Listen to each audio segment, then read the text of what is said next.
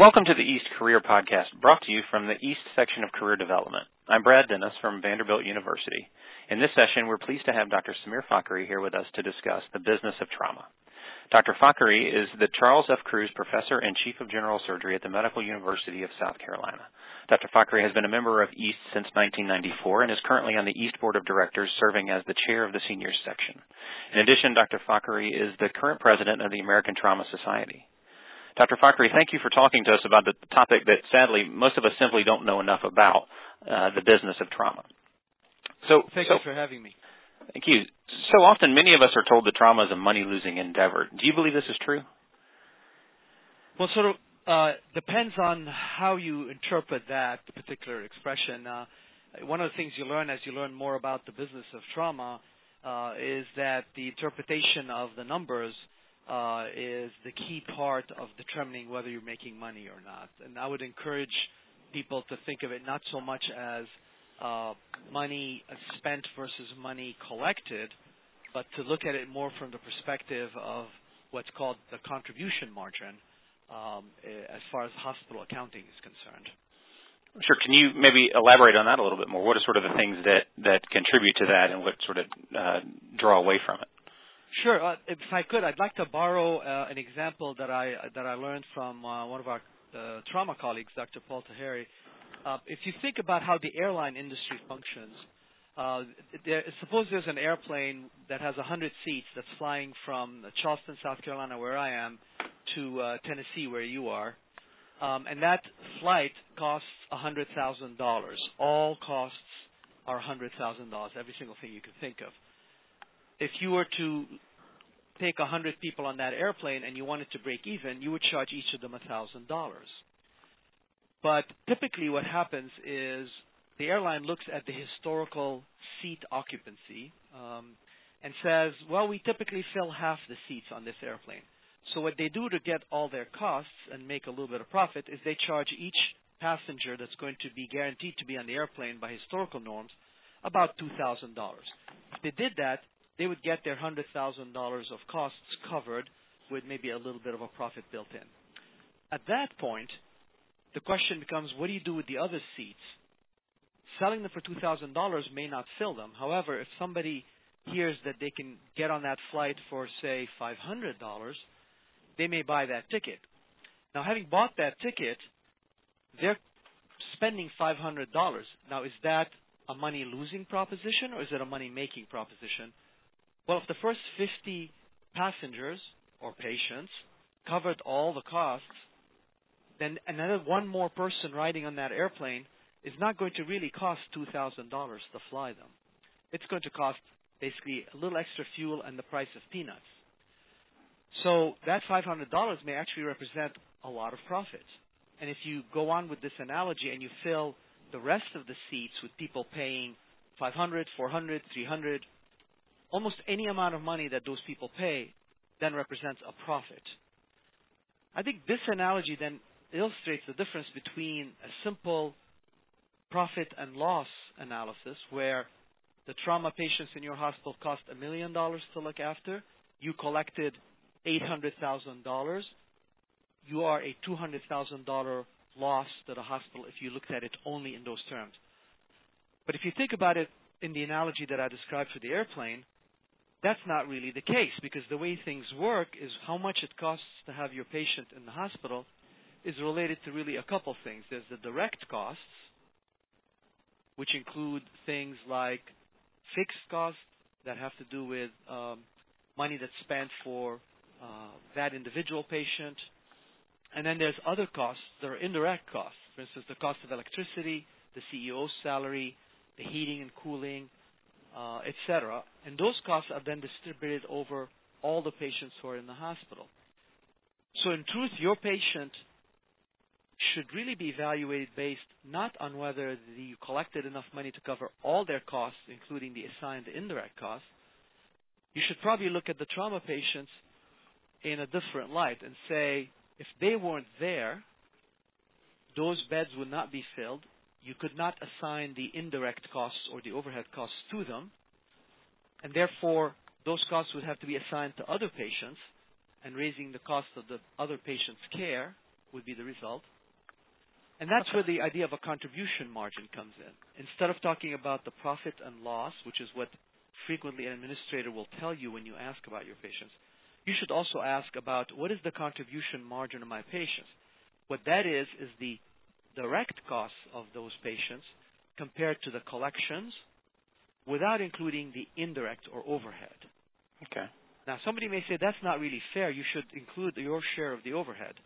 Well, yes, you could, but you should also look at it without the overhead, because if all of a sudden they shut down the trauma program, those overhead costs now have to be redistributed over many other patients. Mm-hmm. So this analogy applies especially to hospitals that are not completely filling their beds and hospitals where those additional empty beds could not be filled with higher paying customers, for example. So it doesn't apply all the time, but it applies in most cases. Okay. So always ask about the contribution margin, because that is a very important consideration, because if your program disappeared, that's money that would literally disappear from the hospital's bottom line. Excellent. Well, thank you. What do you think the roles of cost containment and sort of cost-effective practices are in improving the financial bottom line in trauma care? Well, I think in principle, we all should practice cost-effective care. We should not prescribe therapies that aren't likely to work. We should spend money that's not needed, and we should be, careful stewards of the money that people and companies pay to receive care, et cetera. Having said that, however, I think we have to be careful so that we don't exaggerate. And I would suggest that we look at another example that a Princeton economist named Uwe Reinhardt wrote about, which is the idea that getting a patient out of a hospital a day early is somehow or another a great savings of money. And again, this sort of has to do with what we just talked about. If you think about it, if you discharge your patient a day early, the hospital does not immediately save money. In fact, they may not save any money at all. And under the current way most payments are structured, which are either capitated or DRG-based, what that patient is going to return to the hospital in terms of collections or payments to the hospital is more or less fixed. Getting them out of the hospital a day early doesn't really impact anything unless you have enough patients getting out early to where you can then send one of the nurses home or decrease the amount of labor that's being utilized to support the functions of that hospital. And so there's a common misconception that one day less in the hospital somehow or another improves the bottom line. And I'd be careful about that, because until you have enough of the patients going home a day early, and only if you're willing to then decrease the number of nurses or the other contributors to fixed cost, only then will you realize the true savings. The counter-argument to that, of course, is that if you're in fact sending people home early and you empty out some beds that bring in higher-paying customers, that's beneficial. So it turns out that this is not as simple an argument as some people would have you believe. You only benefit sending home a person early, a day early, or a couple of people a day early. That only works if that results in lower fixed costs, such as sending nurses home or firing some of them, or if other patients that return you more money can be brought in to fill those beds. So keeping that in mind, then, should trauma centers be partnering with rehab facilities or skilled nursing facilities and LTACs to free up beds, or at least kind of move patients through to accommodate new patients or reduce their overhead costs? Ideally, yes. I think they really should. I think the reason to do it should be more a patient-centered reason, because the sooner a patient can be part of a rehabilitation program, I suspect the better they will do in the long run. And in many other countries, that is inherently part of the healthcare system, is that patients are moved from one level of care to another depending on what their needs are, and getting to rehab is actually a lot easier than it is in this country. I would say, though, in terms of the business of trauma, the costs, it's rarely that easy, as you know. We don't have enough rehab beds available. Many patients are uninsured. If they're trauma patients, they have inadequate insurance or have no insurance, and it becomes quite difficult to get them into rehab. So the reality of it is, although it's probably best for the patient and likely best for the system from the business perspective to move patients to the appropriate level of care, it may be harder in practice to accomplish that with the limitations that we face with our current healthcare system and the disproportionate number of trauma patients who are underinsured or uninsured. Sure. How are the costs of uncompensated care offset by trauma centers? So the classic answer to that one was that basically hospitals made enough money on their leading service lines, whether it was cardiac surgery, cancer, neuroscience.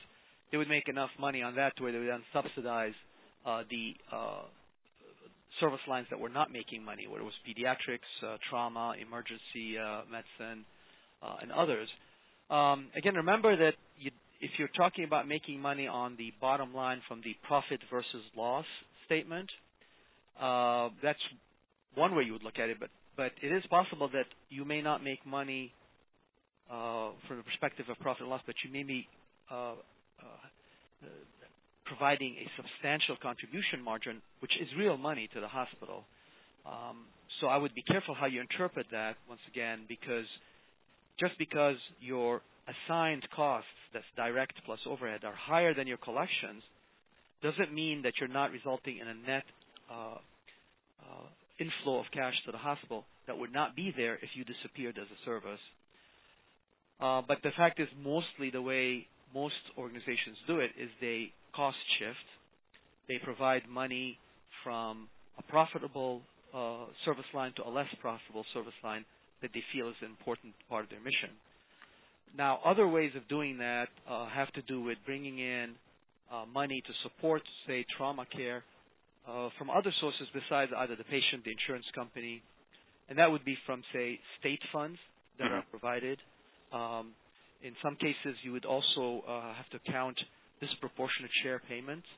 So if your hospital is receiving a certain amount of money for underinsured or uninsured patients, that's called disproportionate share payments or DSH payments, then some of that money belongs to the trauma service. Your hospital may also be receiving monies from other sources. In some states, for example, Medicaid patients provide hospitals at the end of the year with a certain opportunity for additional revenue that has to do with their Medicaid status. So I would recommend that if you're trying to understand what your trauma service's financial impact is on the hospital, you really want to look at a fully loaded financial picture. Look at all the sources of money coming in, whether they're from state trauma funds, whether they're from disproportionate share monies, whether they're from supplemental Medicaid payments, for example, all sources, and also focus more on contribution margin than on the simple difference between total costs, that's fixed plus indirect, as opposed to collections. Excellent. Thank you. How do you think that mid-level providers like PAs and nurse practitioners fit into the equation? So that's a very interesting question, and one that I must say I'm still not sure I have figured out in my mind, but I sense that we are in a transition phase in all of healthcare, including surgery, where our continued reliance on residents is no longer a realistic proposition.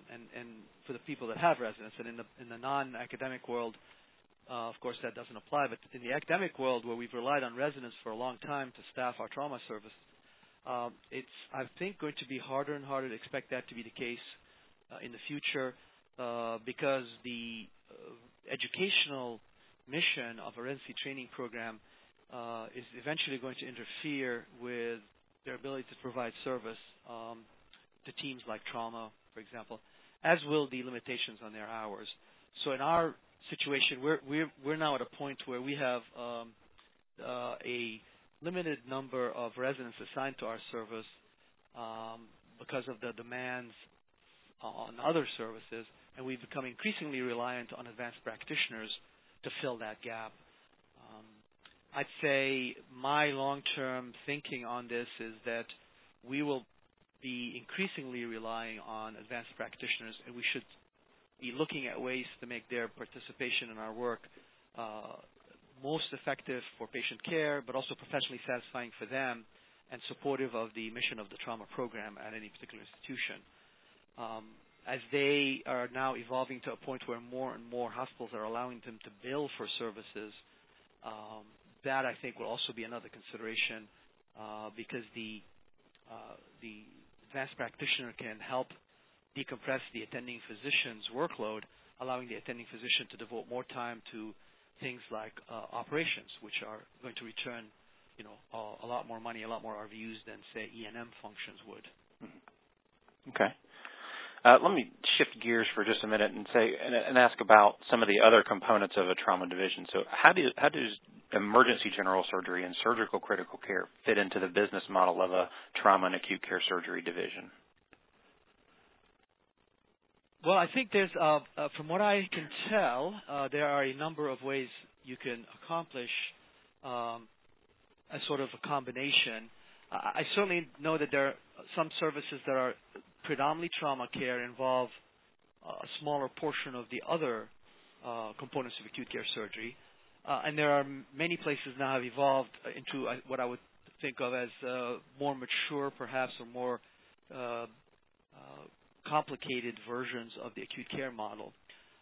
My sense of it is that there are multiple reasons to have a service that is not limited to just trauma care, but is an acute care service in its full model, where you would have trauma care, critical care, and general surgery, both elective and emergency. Some of the reasons for that are professional satisfaction of the trauma surgeons, but I think another important reason is some of the economic considerations that come along with that. Now, for example, I would venture that in most places the payer mix for the trauma patients is one of the worst, whereas the payer mix for the elective general surgery is among the better ones. The emergency general surgery would be in the middle, as would critical care. But my experience has been that if you have a service that is both a trauma service and a general surgery service, an acute care, if you will, service, you will have a better financial picture, and that is because of this better insured population on the general surgery side. So in general, I would say for financial reasons and for the satisfaction of the surgeons, and also to keep the trauma surgeons active in the operating room, I think the combination of a trauma service with an elective emergency general surgery service, as well as the ICU, would be very, very good. There have been published experiences showing that critical care, for example, returns a substantial amount of revenue, RVUs, and potentially revenue to a trauma service. So that would be an additional consideration. It also provides, once again, an opportunity for professional satisfaction for the surgeons, so that they're doing a variety of different things and not burning out by doing only trauma or predominantly trauma. So I find that to be an important consideration also for recruitment purposes, that you can bring in people who like to do a combination of things, and they may do more trauma. One person may do more trauma than another, and one person may do more general surgery, but it provides an opportunity to have a balanced portfolio, if you will, for the various reasons I mentioned. Excellent. So what do you think that we as the individual trauma and acute care surgeon can do to sort of help the clinical enterprise of trauma be financially successful? So another very good question. There are situations where there is an opportunity to make an impact favorably, and then there's others where there wouldn't be. And if you're, for example, in a location where you're surrounded by a very, very heavily insured population, mostly blunt trauma, and you can do both trauma and elective general surgery, I think you're going to be fortunate to enjoy a very nice bottom line, so to speak. Whereas if you're in a downtown area where there's a very large population of unfortunate people who don't have insurance and who live in a violent environment, and you'll be doing a lot more penetrating trauma and likely will have a much harder time making your finances come out positive. So besides that situation, let's look at the situation where probably most of us find ourselves, which is somewhere in between. My personal conviction is that it would be important for trauma surgeons to develop areas of interest and expertise outside of trauma care, and whether that's critical care or general surgery, or maybe other areas of expertise. And it could be that it's research or administration or other areas that can provide a revenue stream so that you can continue to do the important work that trauma surgeons need to do, but you can also pay attention to the bottom line because the bills have to be paid, salaries have to be competitive. And so I encourage my team to identify areas of potential interest and expertise where they could be successful. For example, someone could become an expert in abdominal wall reconstructions, do a lot of hernia repairs, become a referral practice for complex and recurrent hernias, and build a successful referral practice in that sense that brings in revenue, brings in cases, material for training residents, etc. And that additional revenue will make up for any potential lack of revenue from a heavily uninsured trauma population, for example.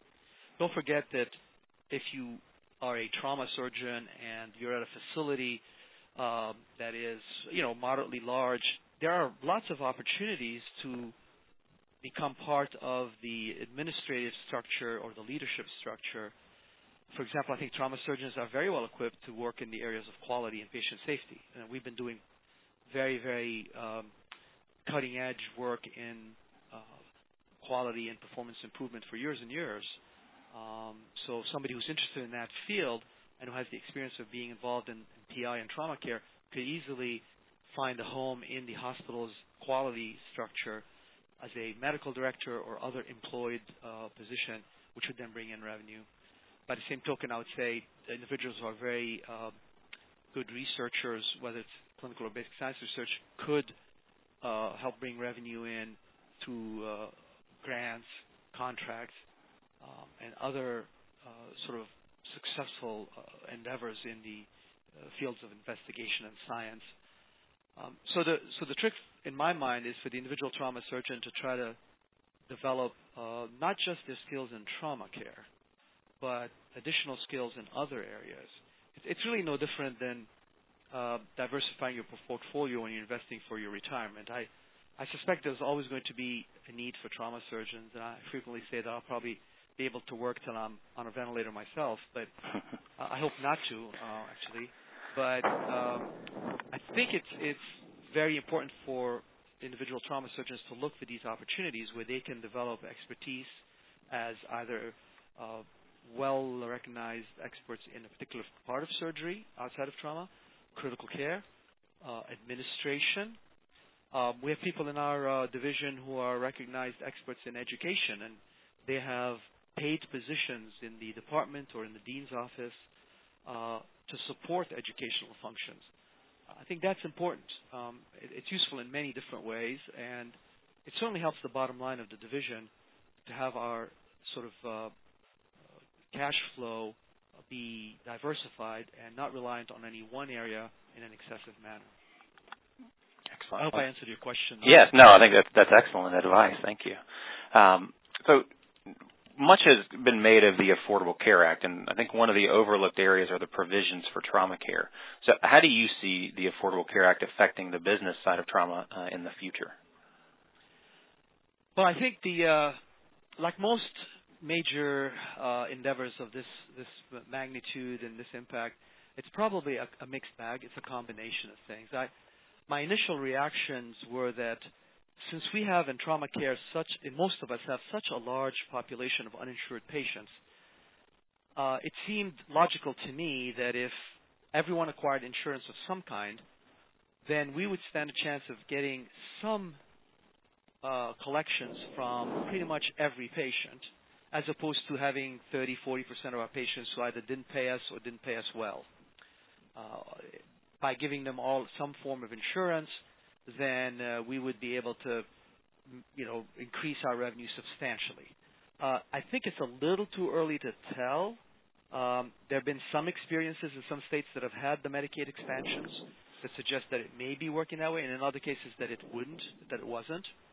It's still unclear yet whether the states that have not had Medicare expansions will see some benefit in terms of more patients getting insurance from the federal sites. So I'd say it's still early to tell, but I'm holding out some hope that a broader level of coverage will result in more revenue for trauma centers, because in the past we had so little money coming in from such a big chunk of our patients. I'm not sure yet what the other parts of the Affordable Care Act will mean for trauma centers. I suspect, though, that in the long term, if the ACA pushes us more towards accountable care organizations or some version of partnerships between hospitals and physicians, I think in the long term that would be good for trauma, because I personally feel that as a trauma service, our best partner is the hospital for many reasons, not the least of which they have the deepest pockets, but they also share in the commitment to the mission. If your hospital wants to be a trauma center, that's the best partner to have, because their mission is then aligned with your mission. So I would say that if healthcare in this country is going to move towards more ACO-type models or some kind of partnership between physicians and hospitals and other entities, then it makes it a little bit easier for us, because we don't have to worry about payment by individual patients who are injured. It becomes more a matter of population health and being part of a cohort that's insured under an ACO model. So potentially there could be a great benefit to us in the long term if that were how it worked. I'm not completely sure that that's how it's going to work, and as you know, the political situation in this country is best described as not very stable. So who knows what the next group of lawmakers will do, and who knows what the different states will do. So I'm probably not a good person to ask about the future of healthcare. Besides the fact that as I'm getting older, I'm becoming slightly more cynical. I see. All right. Well, Dr. Fakhri, thank you. Finally, taking the 30,000-foot view, what is the main message or piece of advice that you think every surgeon should know about the business of trauma? I think that the overreaching message that I'd like to leave your listeners with is that we should take it upon ourselves to understand the business of trauma specifically, and the business of healthcare in general, to a much greater degree than we have before as physicians and as trauma care providers. I think if you don't take the time to understand the rather complex issues, then it's difficult for you to be in a reasonable negotiating position or to have a place at the table when the important decisions are being made. And that doesn't mean that every single member of a trauma service needs to be an expert and an MBA holder and an economics major. But it probably means that we all should have some level of understanding of that, and that we should support the concepts that derive from the need to have a sustainable economic model. It can't be that I'm just going to do what I think is right, and somebody else can take care of making sure the bills are paid and making sure that we have a positive cash flow at the end of the year. I think it's everybody's business to be involved in the business of trauma at different levels, but to some degree everyone should have some level of understanding and commitment to ensuring that part of the mission succeeds as well. All right. Well, on behalf of the East Career Development Section, I'd like to thank you, Dr. Fakhri, for taking the time to speak with us today. I'm Brad Dennis, and I hope you enjoyed the program. When you find a moment of time, please visit the East website at www.east.org for more East Career podcasts and other valuable information. Dr. Fakhri, this was great. This is Jamie Coleman. One question that I have for you also is, you just mentioned needing to have somebody who kind of is an expert or who does have an in-depth knowledge about the business side of things. So for someone who maybe is a new division chief or is looking to attain that role at some point in time in their career, what resources would you suggest for them to learn about these things? They don't have an MBA currently, or they don't have much of a background in this. How can someone gain that knowledge? Well, Jamie, that's a great question, and I think there's a lot of very interesting things that I've learned over the years about that. When I first started, I was a trauma chief at Fairfax. It must have been 18 years ago now. I was really very, very naive about all of these things, and I would ask people, they wouldn't know the answer, so I sort of began looking for these answers and digging, and most of the time it was blindly digging. But I did learn that there were a few very, very useful things that work. I'd say in the immediate present for most people, I would look to find somebody in your hospital's finance department who is in the mid-level of management, not the CFO or one of the immediate subordinates to the CFO, but perhaps somebody who's a middle manager, and express your interest in learning more about how hospital accounting and how hospital finances function. And I think you might be surprised by how willing they are to teach you and spend time with you, because that's what's happened with me. I've identified over the years individuals who were business managers of units or managers of a particular part of the hospital infrastructure, and they were kind enough to teach me, literally, about these things, spend time, refer me to places where I could read about things to understand them better.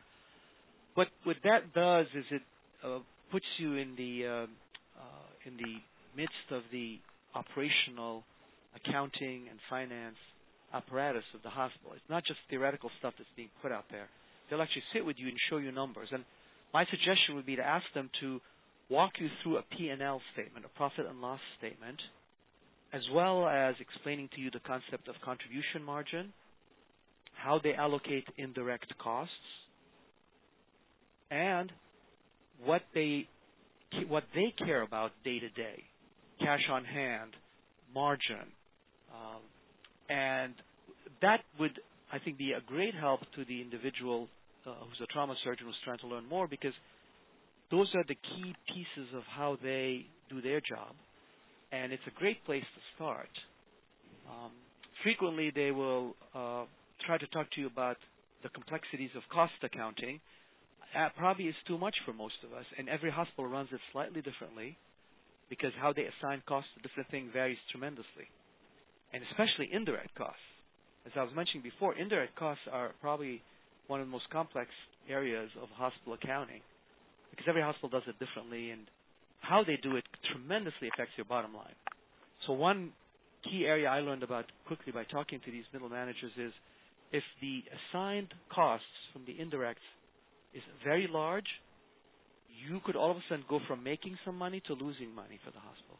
And that is one of the key things I think every one of us needs to pay attention to, is how are they structuring our cost structure, especially how are they assigning indirects.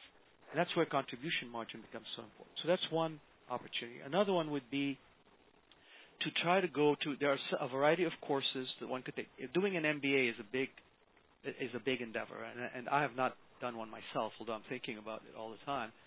But I would say rather than doing a full MBA, you can take some courses, read books, approach people who know the subject and have them tutor you on some of these concepts. There are medical director courses at the Trauma Center Association of America, for example, and at a couple of other organizations where you could participate in some of this learning. Probably they're not adequate, I think. We probably need more. We probably need the trauma community to put together some additional courses on these matters, and perhaps that's something we should be doing in a coordinated manner among the different trauma groups. And then finally, there's really no substitute for picking up a book on accounting and finance, of which there are a number, and reading. Not easy reading, by the way. I can imagine. I would not recommend you do it on call. You'll probably fall asleep. So.